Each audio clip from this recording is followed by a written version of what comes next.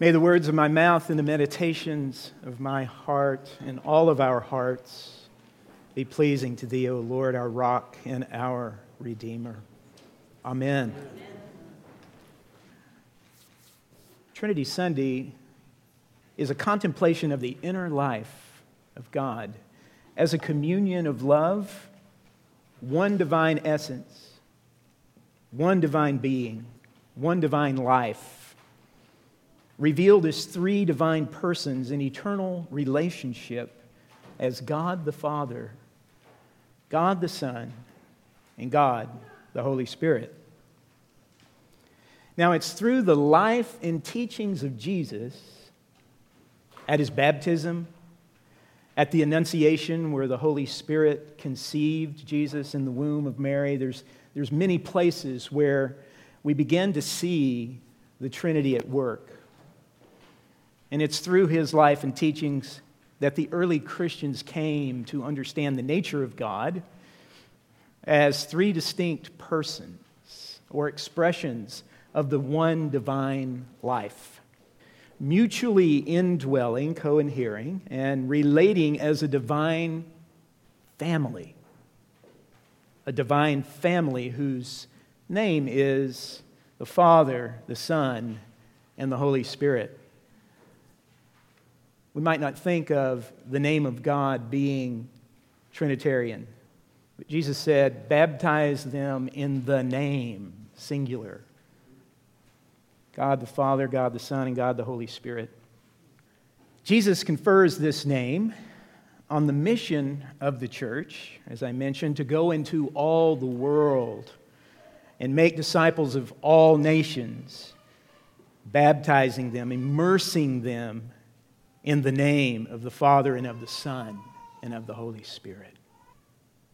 Christians are those who, through faith, have been immersed by water and of Spirit into this divine life, into this communion of infinite love, as we say in the Eucharistic prayer, Holy and gracious Father, in your infinite love. So it's been an immersion into a communion of infinite love, eternal love, shared within the inner life of God the Father, the Son, and the Holy Spirit, a holy family of one God, one divinity of three persons.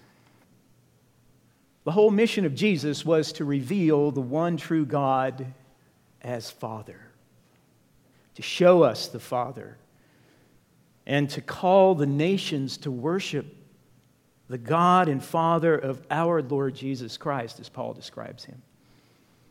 The Father is the God and Father of the Son, the Lord Jesus Christ. Though the Lord Jesus Christ shares the same divinity with the Father. The fatherhood of God has nothing to do with the misconstrued attack on the theological language of the Bible as patriarchy. Patriarchy has gotten a really, really bad name, and it's used to describe the gendered terms, even for God, in the Bible. We would have to argue with Jesus Himself to change that wording, even though it's being done throughout much of the church. It's not our idea.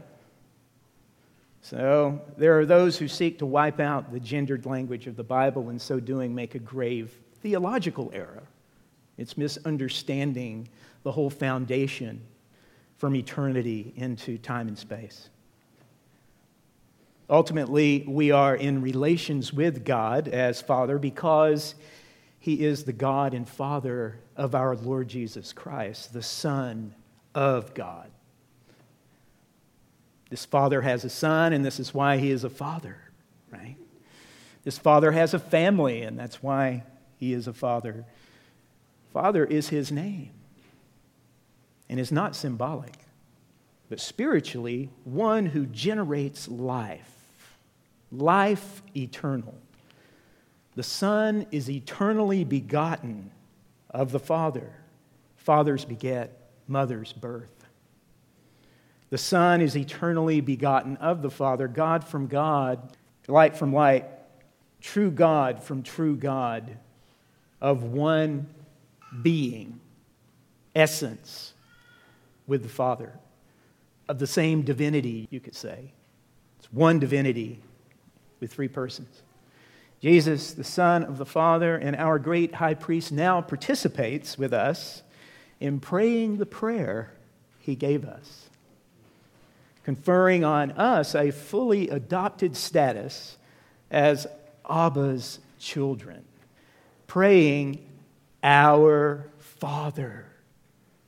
He is our Father because he is the Father of our Lord Jesus Christ. Knowing this, right in the introduction, just those thoughts alone, how could we confer patriarchy on the words of Jesus? Patriarchy in a negative, derogative way of looking at it, that is. Family and fatherhood is not a human invention or a cultural development alone. No, we do not read anthropomorphic ideas back into God, but we read theopomorphic truth into us. We're not projecting onto God human characteristics. God gives us the divine characteristics because we are made in his image and likeness. See how we twist this and turn it around? Very, very easily. The earthly family is being deconstructed by none other than the father of lies. There's another father in contention with the Father. He's called the father of lies by Jesus himself. The father of lies, Satan himself, knows full well where family is derived. He used to be in that family, and he chose to leave and to lead all of us out of the Father's family. You have an enemy, and we have one who has overcome that enemy, the Son of the Father, in whom we dwell. We're in the Son, and the Son is in us by his Spirit because of his redemptive work. Therefore, family comes from God. Family comes from God. Our Father, who created human beings, male and female, to be united together in communion with the divine family, the Holy Trinity. You don't get this on the news. That's why we need to teach theology, right? This is why Paul prays Ephesians 3:14 and following. For this reason, I bow my knees before the Almighty One, the Supreme Being. No, I bow my knees before the Father. Not just any old Father, but the Father. Perfected in love, who cast out all fears. For this reason, I bow my knees before the Father, from whom, get this, verse 15, Ephesians 3:15, from whom every family in heaven and on earth is named. It comes from God. This is not a human cultural institution. God gave us the idea of family because it is first generated in him eternally. It's a beautiful thing to think, isn't it? That according to the riches of his glory, he may grant you to be strengthened with power. Here's the Trinitarian thing going on.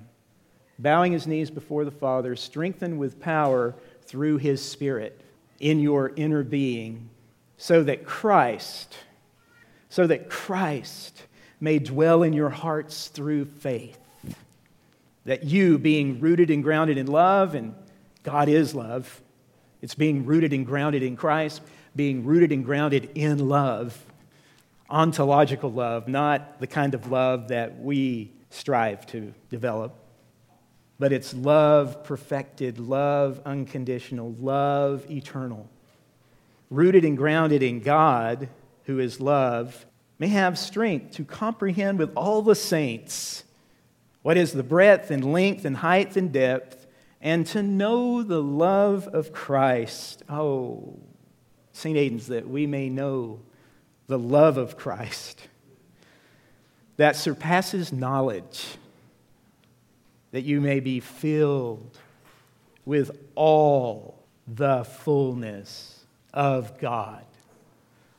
You see the juxtaposition that you may know the love of Christ and filled with all the fullness.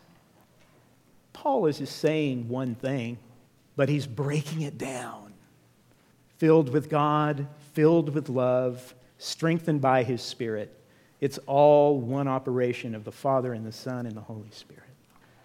Now, historically, since the 2nd century by Tertullian, this has come to be known and described as the Holy Trinity. He was the first to actually use the word. And as today's Eucharistic preface, for with your co-eternal Son and Holy Spirit, you are one God, one Lord in Trinity of persons and in unity of being. And we celebrate the one and equal glory of you, O Father, and the Son, and of the Holy Spirit. So today I pray that we would not think about this mystery as merely a philosophical construct, something for people to ponder who have too much time on their hands. This is not the way we receive the teaching of the Holy Trinity. We pray the truth of the Holy Trinity. We receive the life through the Spirit of the Holy Trinity. We are immersed through baptism into that life of the Holy Trinity. It's way, way beyond a philosophical construct. Something that Jesus reveals to the church. We should receive it as two things, at least. As an affirmation of faith, as expressed throughout the Scriptures and in the creeds, and as a call to mission. The creeds call us to affirm this faith. We believe in one God, the Father Almighty. He's Father. He's not just the Almighty. He's Father Almighty. You're not praying to a force. You're praying to something so incomprehensibly loving that you can't get your head around it, but He's more than a force.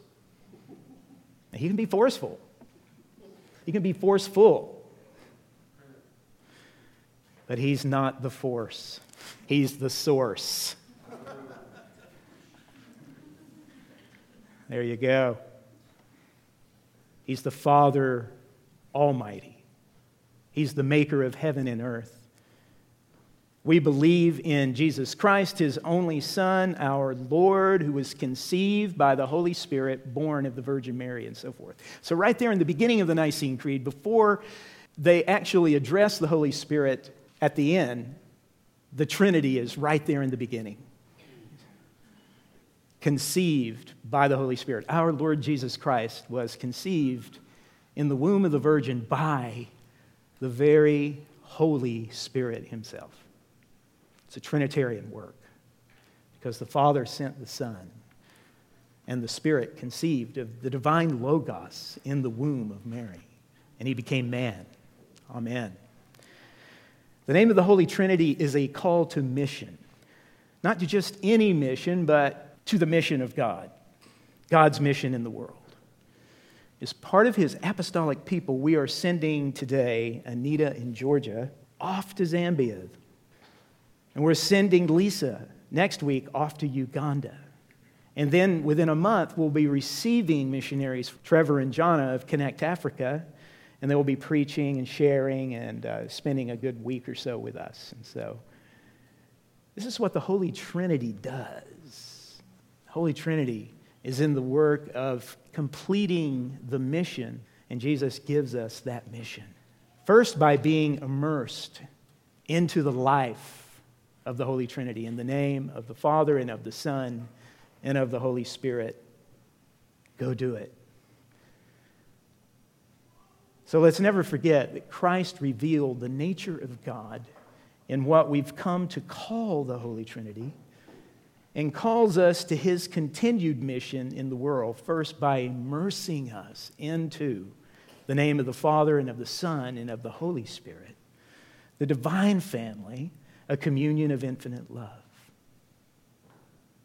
In thinking about today's readings, may we be like that humble bush. We're kind of like that humble bush. We need the flame. We need the eternal flame to come upon us that doesn't consume us, somewhat like the incarnation. where the very life of God came into the womb of Mary, and it didn't consume her. She became a bush of flame with the life of God. May we too become a bush of flame, set aflame by God's burning love, His burning fire of love, that living presence of God who dwells in us, the Spirit of adoption who cries, Abba, Father. In the name of the Father, and the Son, and the Holy Spirit. Amen.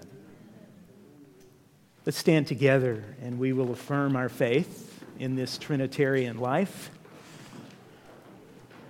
We believe in one God, the Father, the Almighty, maker of heaven and earth, of all that is seen and unseen. We believe in one Lord Jesus Christ, the only Son of God, eternally begotten of the Father, God from God, light from light, true God from true God, begotten, not made, of one being with the Father. Through him all things were made. For us and for our salvation, he came down from heaven. By the power of the Holy Spirit, he became incarnate from the Virgin Mary and was made man. For our sake, he was crucified under Pontius Pilate. He suffered death and was buried. On the third day, he rose again in accordance with the Scriptures. He ascended into heaven and is seated at the right hand of the Father. He will come again in glory to judge the living and the dead, and his kingdom will have no end. We believe in the Holy Spirit, the Lord, the giver of life, who proceeds from the Father and the Son. With the Father and the Son, he is worshipped and glorified. He has spoken through the prophets.